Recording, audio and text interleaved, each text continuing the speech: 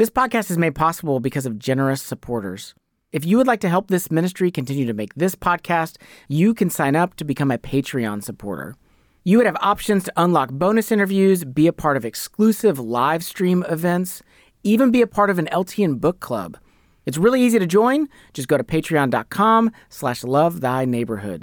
We'd love to have you with us as we explore discipleship and missions in our modern times. Again, go to patreon.com/lovethyneighborhood and sign up today.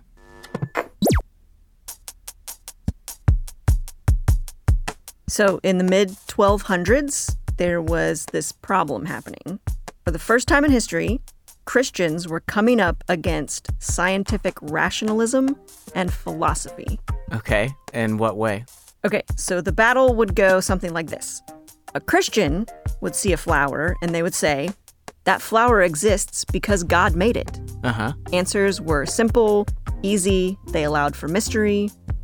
A philosopher would see that same flower and say, that flower exists because water and sunlight and a process called photosynthesis makes it grow. Answers were with science and logic. And so it was like the sense of who gets the credit in this situation. Right, and these two camps, they were not getting along at all. But into this battle steps a guy named Thomas Aquinas. Oh, okay, yeah. Thomas, he was an Italian priest and a theologian, but he was also a philosopher. And he thought that this battle between God and logic, between supernatural and natural, that it was unnecessary and that the two could actually work together. Okay, so like what was his approach? Like what was his process?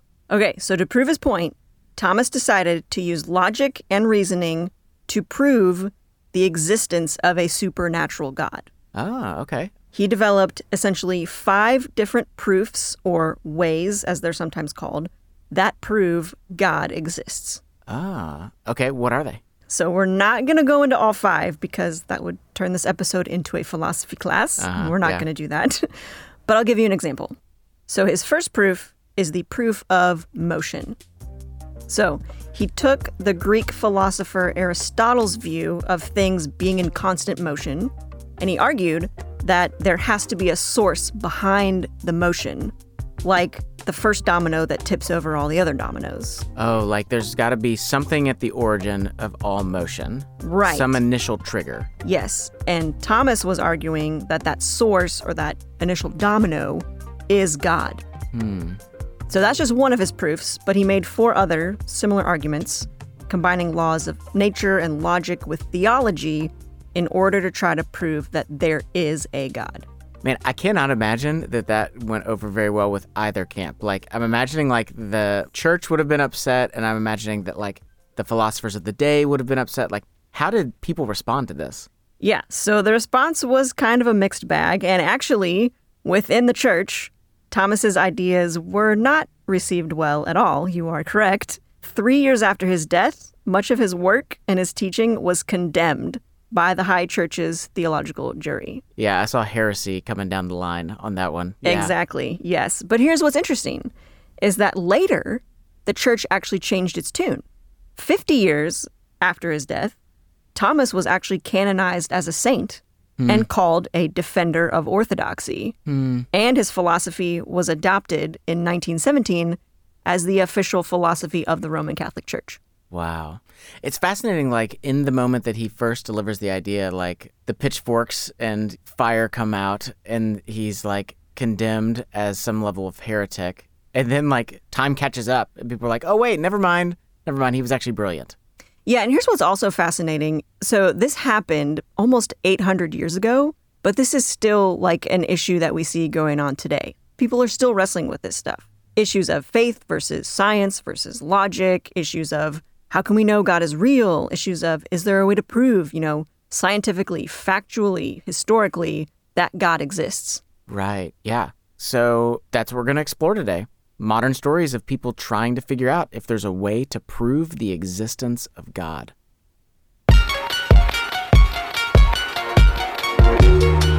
You're listening to the Love Thy Neighborhood podcast. Today's episode, Proving God.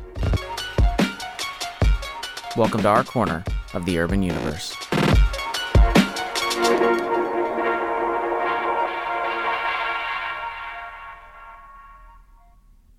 Okay, so Jesse, you and I have each brought a story that we're going to share for this episode. But before we do that, I think we need to make a caveat that this episode is not going to be a philosophy class, and we're not going to dive too deep into academia on this topic. Right. Yeah. Like proving the existence of God through science or reason or logic, it's something that folks with PhDs debate over. That's not us. No. And we just aren't going to even pretend to be qualified to join that kind of debate. Right. So if you, the listener, were hoping for here's a 3-point argument about why God exists, sorry, you're not going to find that here. Instead, we're simply going to do what we do best, and that is tell stories. Yep. Okay, so we have 2 different stories following people who went on a journey to find out if there is proof for God. And I think, as the senior producer, you should go first. So, thank you. Jesse, what is your story? Okay, so our first story actually comes from a guy named Francis Collins. Francis is now a world-renowned scientist and a geneticist. Wow. But at the time that the story starts, he was just an average 23-year-old. He was a med school student, and he was an atheist. Here's Francis in an interview with the Language of God podcast.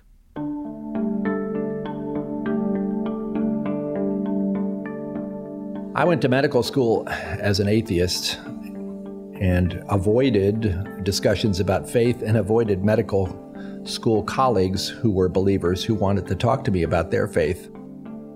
Francis said that he made it a point to avoid sitting next to any Christians in the cafeteria at lunch because they would inevitably try to talk to him about their faith. And Francis just was not interested because he believed in something that he calls metaphysical naturalism. What is that? Yeah, so that's actually a fancy way of basically saying that nothing matters except what you can measure through science, that the natural world is all there is and there is no God. So things like miracles and faith, they're just superstitions from a less enlightened era, and we need to rid ourselves of those things in order to move society forward. Okay, so basically the material world, that's it. Yep, and because that was what he believed, he saw Christians as kind of weirdos. I had no grounding in religion other than having been sent to church to learn music, which I learned, but I didn't learn the rest of it at all. Thought it was a lot of hocus pocus. But then this thing happened.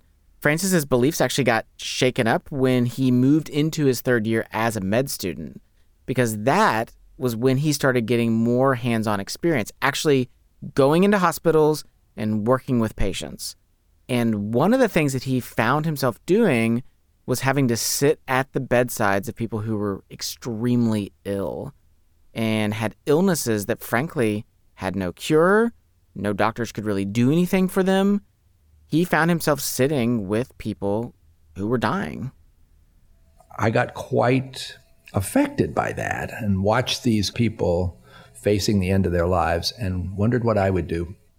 Yeah, I think that's something that we all wrestle with. Like, how would I face death? Yeah, and for Francis, he believed that death comes and that's it. Like, your brain shuts down, your heart shuts down. That's the end of who you are. There's nothing beyond that doorway. If the physical is all that there is no afterlife. But some of the patients that he spent time with, they were facing death with a very different attitude than that. One of those patients was an elderly woman. And a particular patient that I was assigned to was a grandmotherly, lovely woman from rural North Carolina. Had terrible advanced cardiac disease and daily episodes of crushing chest pain, which none of our medicines were helping much. And at the end of one of those pains where she was finally coming out of it, and she was talking about how her faith saw her through and she knew her life was not going to last much longer, but Jesus was there with her. I listened somewhat awkwardly, and she stopped and she said, "You know, doctor, I've told you about my faith and you never say anything. What do you believe, doctor?" Nobody'd ever asked me that. in such an open, honest, wonderfully caring way. And I stammered something like, well, I don't think I really know. Whereupon her eyes widened like, really? And I got out of the room as fast as I could. So this question actually caught Francis off guard. And here's why. Because it made him realize that he was an atheist simply out of convenience, not out of conviction. Wait, what do you mean? Well, he believed in the material world because that's what he worked with all day. He worked with things that he could touch and things that he could measure and things that he could see. And so that was the world he understood. That was the worldview he had. And so he was drawing all these bigger conclusions in life only out of his experience. And it was not because he had done research and come to some informed conclusion. He was living out of simply what he'd experienced.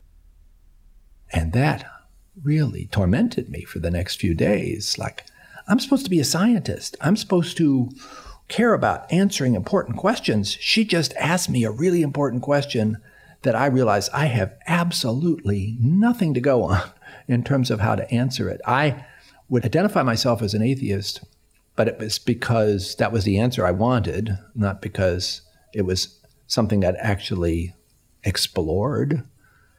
In short, he basically realized that he was being a bad scientist. He was making assumptions without evidence to back it up. Yeah, because what do scientists do? They have a hypothesis and then they measure it and they say, yes, that's true, or no, it's not. Exactly. And so Francis decided that he needed to do something about this. Maybe it's time to explore it. I thought I would undertake a search.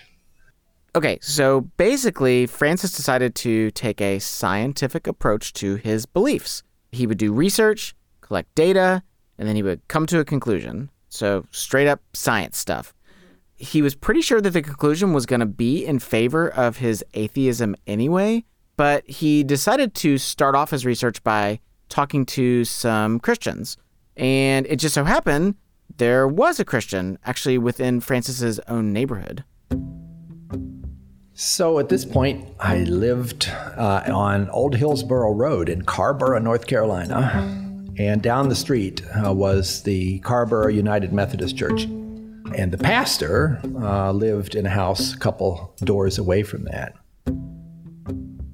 His wife had actually visited this Methodist church a couple of times. He says she was a lot more open to religion than he was. So he asked her what she thought of the pastor, and she said, well, he seems like a pretty approachable guy. So in an effort to try to find out why believers actually believe, I went and knocked on his door. The minister's name was Sam. And when Sam answered the door, Francis wasted no time. He just got right to the point. Hey, Sam, I'm the guy who lives up the street here, and I'm a intern in medicine, and I'm interested in learning something about why believers believe, because I've observed that people seem to actually take this stuff seriously. I don't have any background in that sort of thing.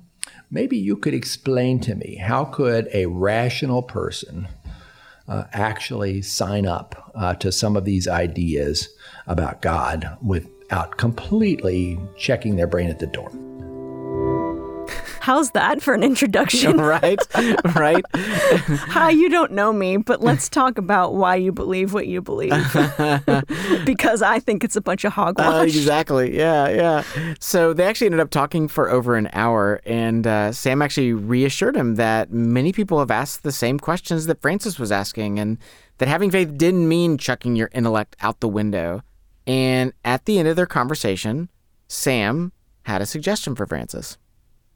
Then he said, well, let me challenge you to read a book that I have here on my shelf. It's not a very long book, but it's written by somebody who asked the same questions you did and found a path forward, and you could decide whether it fits you or not.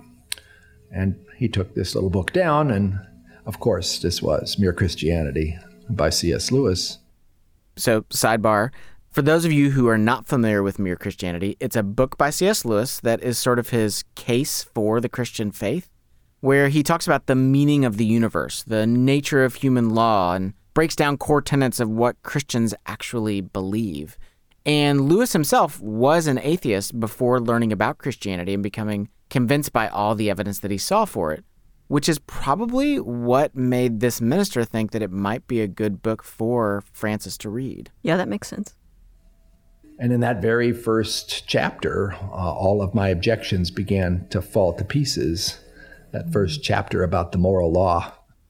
So moral law, basically this idea that morality is baked into us as human beings. Where did this idea of morality come from, right and wrong? And that my own position on this was really that of a child, not of somebody who had thought the issues through at all. Francis was finding that his arguments for believing that the material world was all that there was were just too basic. They weren't well thought out. Like I said before, his atheism came out of convenience, not really out of conviction. And again, as a scientist, at his core, convenience just wasn't going to be good enough. He wanted solid evidence. And right now, the evidence looked like it was leaning heavily in favor of there actually being a God. But Francis was not about to be convinced by just one book. It probably took me several weeks to get through to the end of the book, at which point I realized I had a serious problem maintaining my previous perspective, but I was a long way from buying into it. This was going to take a journey. So Francis continued his experiment. He developed a relationship with Sam, the minister who had given him the book, and even started attending Sam's church. He just felt like he needed to observe more people who claimed to believe in God. Okay. And so I began to visit his church and listen to his views from the pulpit about what God is all about, and this idea that God is not a harsh judge that's out to catch you, but that God is about love.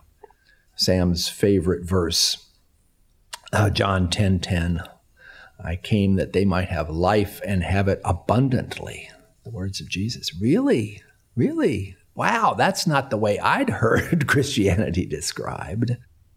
Francis actually continued his investigation for 2 years, and during that time he observed Christianity, but he also ended up observing other religions like Islam and Hinduism. He just really felt like he needed to do all of the work and look at all the evidence before he could truly make a conclusion. But here's the thing, the more that he studied, the more that he kept finding evidence that there might be a possibility that there could be a God of some kind behind everything. Well, like what kind of evidence? So things like this. The fact that there is something instead of nothing. The fact that the universe is so intricately put together. The fact that those intricacies are combined in such a way as to make life possible. The fact that we're even here and the odds of that happening are so astronomically against us unless something is behind it. The fact that things like second-order differential equations existed in nature, so there must be a master mathematician behind it all. Okay, so he's starting to come to the conclusion that there is a God. I would say that he's really, really open to that idea, and that there's now these really compelling logical concepts on the table that are pointing him in that direction. So when he looks at all of this different evidence, it actually now presents him with a new problem. The more that Francis learned about God or a divine power or whatever force was behind the universe, the more that he was actually also learning about his own shortcomings. So if this God was real, and this God was the creator of right and wrong, of calling this created universe to some kind of order, then where does that leave Francis and his own brokenness? So Francis was suddenly feeling like really exposed, and that left him with a couple of questions, where he started off initially with just like one question, is there a God? Right. Well, now he's got to add a second question in there. If there is a God, what is that God's relationship with us? Does that God care about us? And for that second question, Francis actually ended up visiting some of his med school professors who he knew were believers. And one of them told Francis about this radical concept. A particular professor of medicine talked to me about his own recognition of the concept of grace. And that was really a moment of realization, both about what grace is and how badly all of us, including me, are in need of it. And for Francis, this grace seemed to be the missing piece of his puzzle. And that maybe was the moment where the Christian view of who God is began to make special sense. Because I was wrestling all through this time with, well, what about all those other world religions? And I should probably avoid becoming a Christian because it's the obvious answer for somebody who's growing up in the United States of America. So let me try to be something else. And I saw those world religions having an awful lot of similarities, but also this profound difference, the person of Jesus Christ and the meaning of the resurrection, which grace all kind of connected with, helping me see, yes, I am so far short of what I should be. And if God is holy, how could God possibly accept me? Oh, because of Jesus. And after 2 years of searching, on a hike, on a summer morning in the dewy grass of the Cascade Mountains, Francis fell on his knees. And he said to God, I get it. And I'm yours. I want to be your follower. But hold on. So he started this whole journey with this scientific approach of I'm going to collect the data, I'm going to do the research, and I'm going to come to a conclusion. But is that what ultimately happened? It feels like there was more to it than that. Well, the answer is yes and no. You know, in the end, it wasn't reason or science alone that convinced Francis. Those things definitely played a huge role, but it was also just the nature of God. His grace, his forgiveness, his love displayed through people, and especially through Jesus. Francis was just compelled by this beauty that he saw and that he wanted to be a part of it. Francis has also said that he doesn't really know anybody who has become convinced of Christianity through just reason alone. At some level, there always just has to be a leap of faith. It takes a work of God. Today, Francis, the atheist turned Christian, is one of the world's leading scientists and geneticists. He spearheaded the project that first mapped out the entire human genome. The man is a genius. He's also founded an organization called BioLogos, whose mission is to show how faith and science actually work hand in hand. To learn more about Francis Collins, you can check out his book, where he tells more of his story. It's called The Language of God.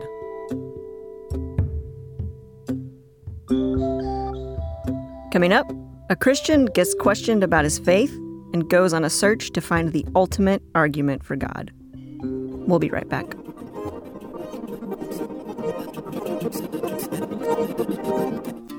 Hey LTN listeners, it's Anna, the media editor.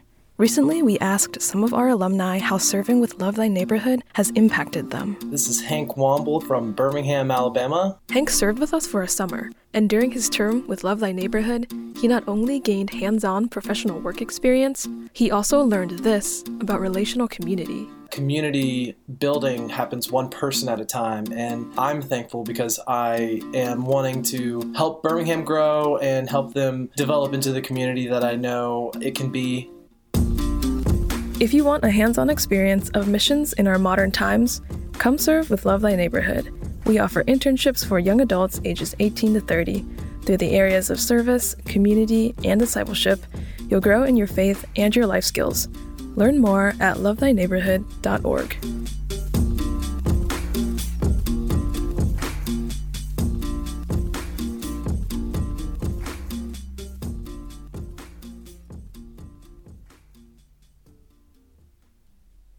It's the Love Thy Neighborhood podcast. Jesse Eubanks. Rachel Zabo. Today's episode, Proving God. So we're hearing two stories of people trying to prove God, and we've just heard from Francis Collins, Rach, what's our second story? Our second story comes from a guy named Nathan Schneider. And for Nathan, when he was growing up, the existence of God and religion, it was kind of a hodgepodge. I grew up in an interreligious family. It was always interesting. My father's side is Jewish.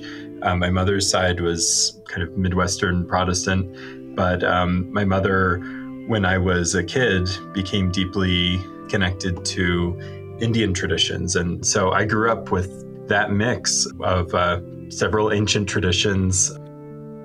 So in Nathan's household, there was never really talk about God. So Nathan really didn't give the idea of God much thought. In many respects, God was just not a presence. God was not something that we argued about or discussed because, my father's Judaism was a pretty agnostic Judaism. And for my mother, God might be a concept, but there are other concepts. God had such a different meaning from what a Christian might, at least a different language from what a Christian might use.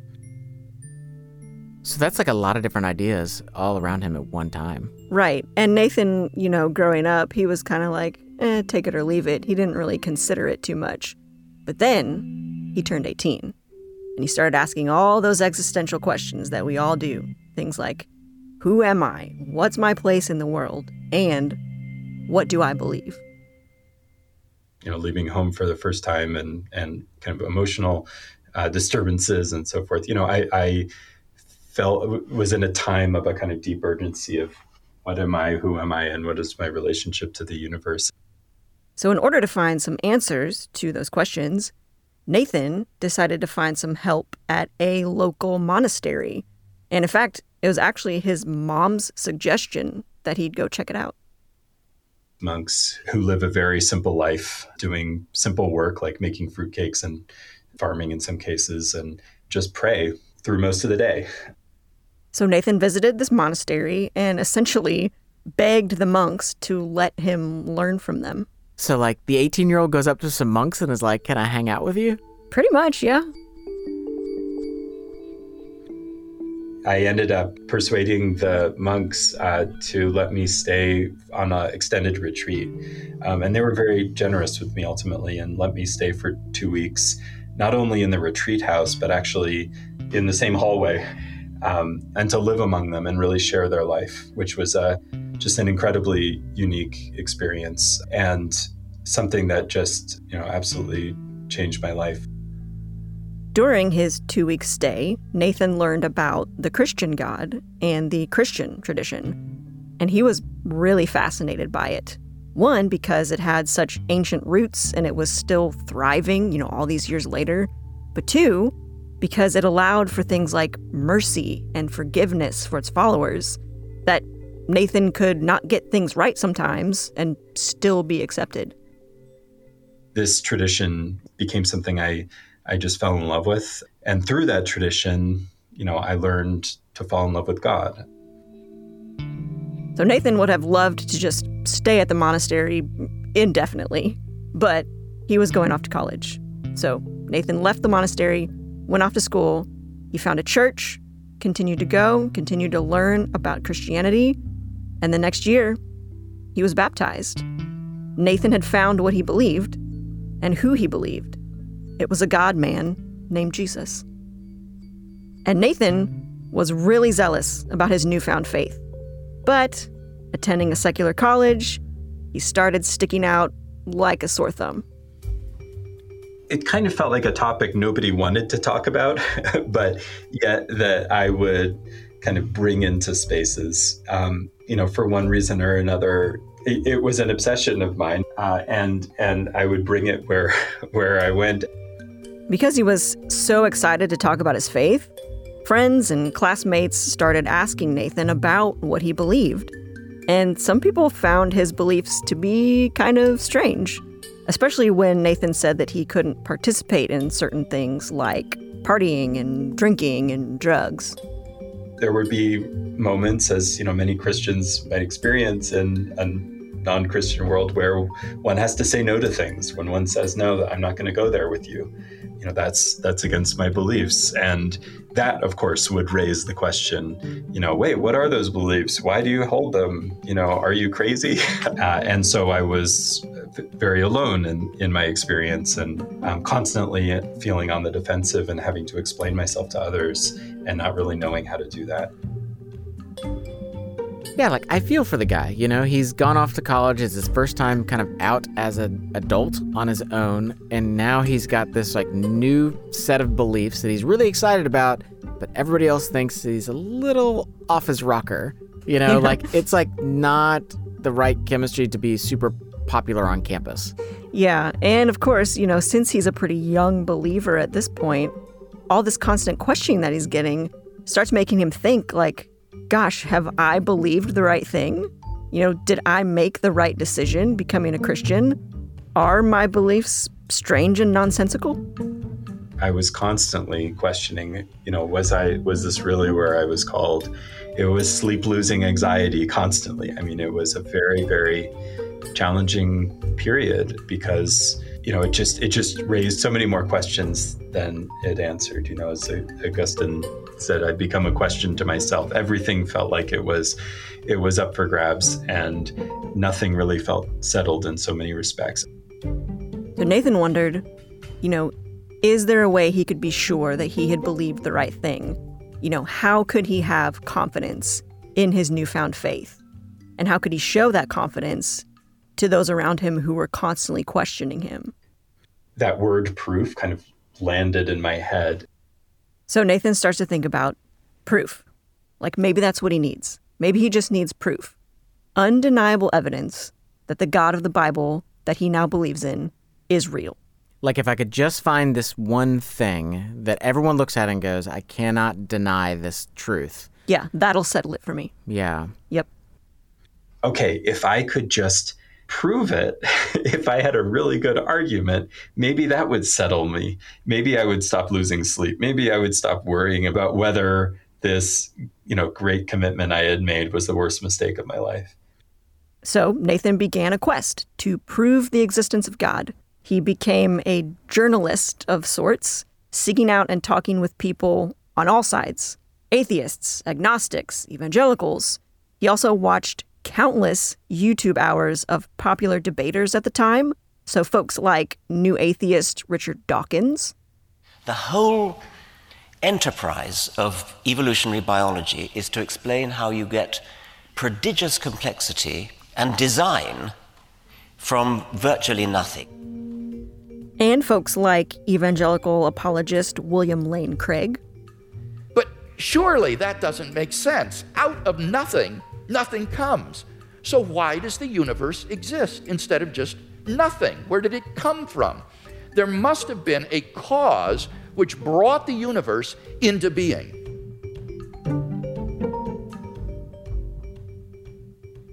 Nathan spent years gathering evidence and arguments from all corners of philosophical and theological thought, looking to see if there is indeed undeniable proof that God is real.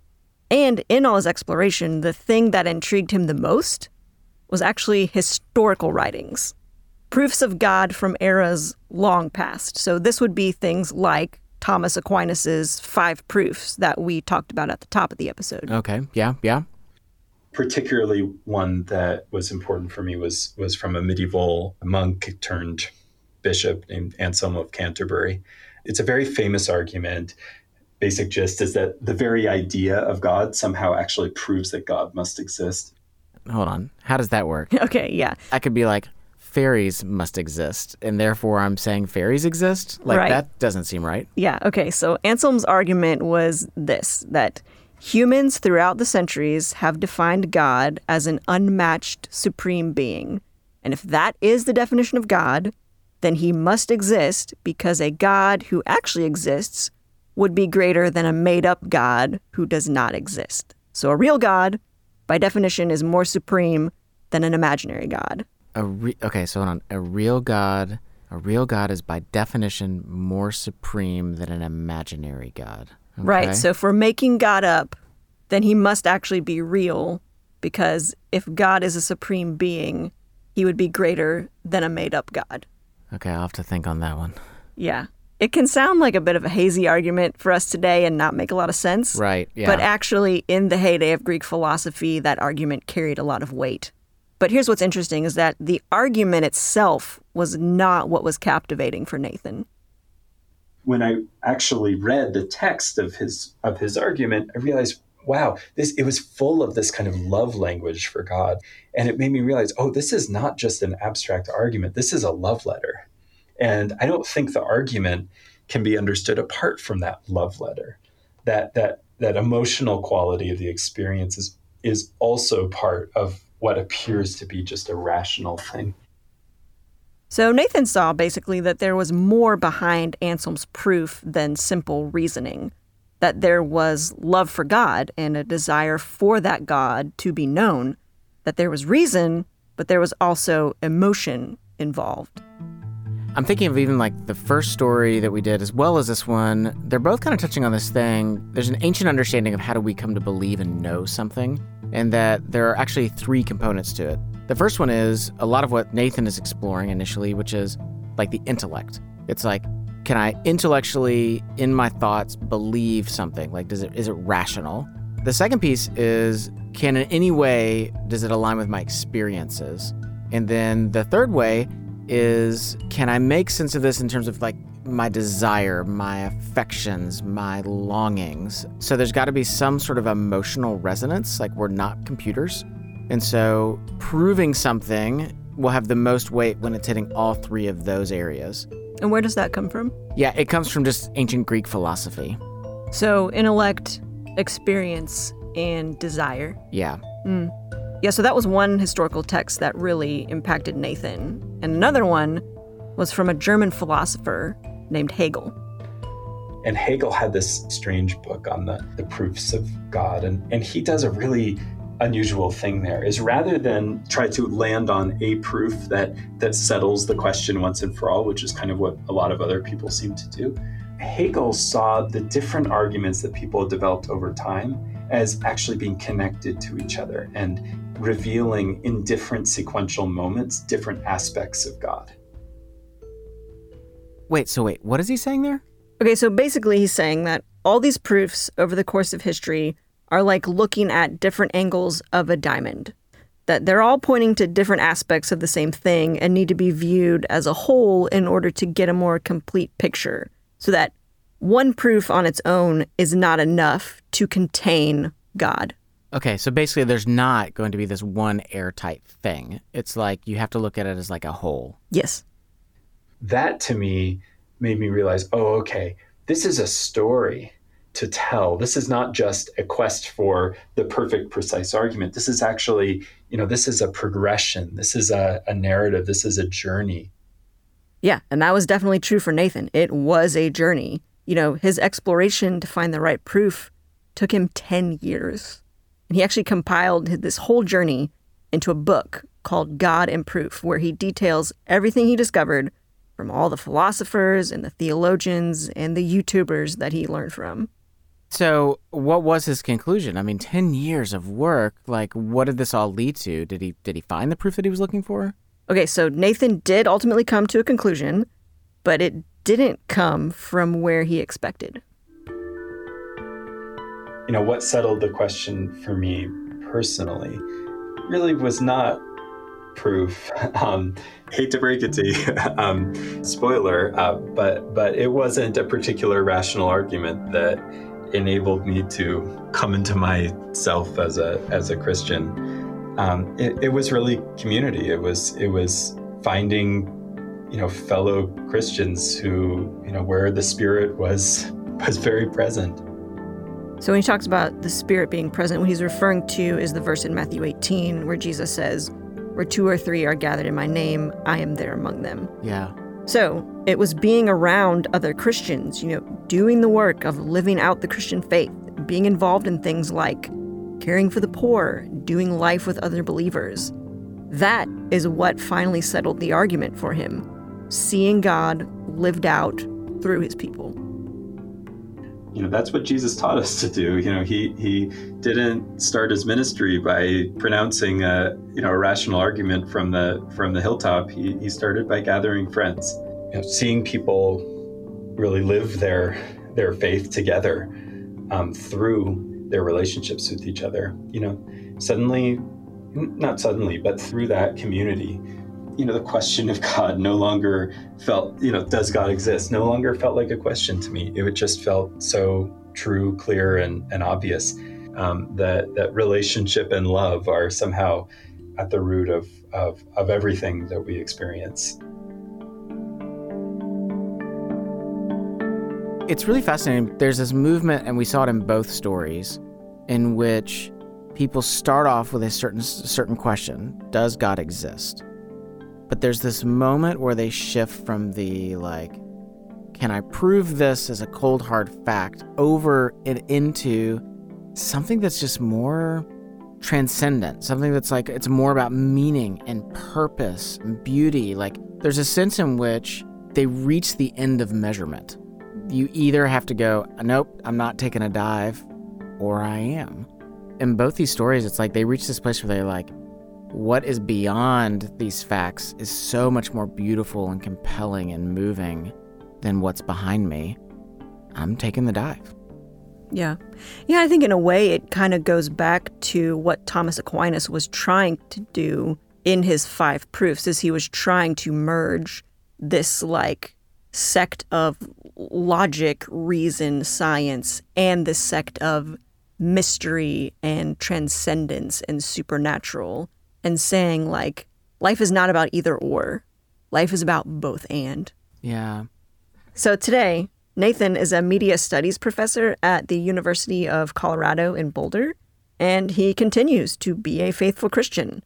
And questions about whether or not he's believed in the right thing, they no longer worry him. And even though it wasn't rational proofs that ultimately answered the question for Nathan, he wouldn't say that proofs have no place. Instead, he sees them as ways to help us contemplate the complexity of God and to learn more about him. That so-called ontological argument of Anselm that I described earlier, that idea that the very possibility of God, the very idea of God, if you contemplate it deeply enough, will disclose the reality of God's existence. That kind of argument has in the years since been a reminder to me, am I taking the time to contemplate God with that kind of depth and commitment that Anselm did? Or, arguments from the order and beauty or design of nature. Am I allowing myself to see the natural world as itself revealing of God's love in the way that St. Francis did? Each has their little gift. Each has their reminder, their insistence, that can help guide us in our ongoing relationships with God, even if we're not quaking in our boots about whether God exists or not. And it also really explains at another level, this current movement where in droves, people are leaving the Christian faith. And it is, in so many ways, it's because our beauty has been so deformed as the church lately, the way that we have expressed it.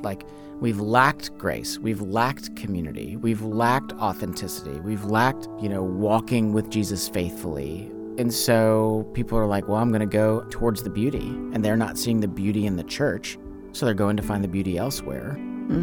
I think the thing that I find encouraging is that folks like Francis and Nathan, they're in good company. The Christian faith has always made room for skepticism. You think about Thomas, one of Jesus's own disciples. And after Jesus was raised from the dead, the other disciples told Thomas about it. And Thomas was like, unless I see his hands and the mark of the nails and place my finger into the mark of the nails and place my hand into his side, I will not believe. Yeah.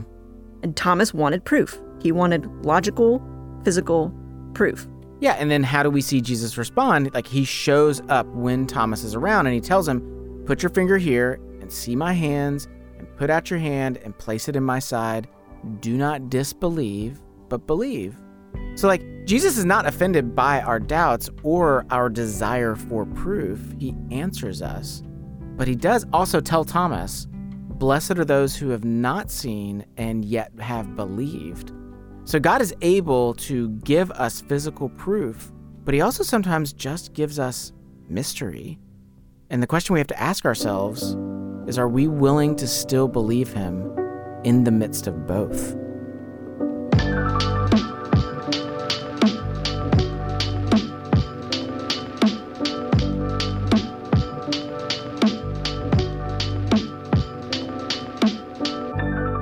If you benefited at all from this podcast, please help us out by leaving a review wherever it is that you listen to podcasts. Your review will help other people discover our show.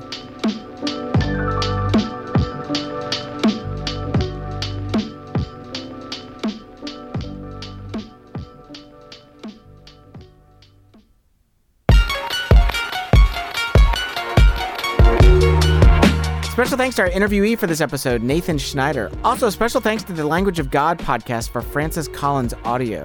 You can find a link to his full interview in the show notes. Our senior producer and host is Jesse Eubanks. Our co-host today is Rachel Zabo, who is also our media director and producer, and who the other day started talking back to me, and I warned her I would enforce a strict dress code, including polo shirts and slacks. It was sleep-losing anxiety constantly.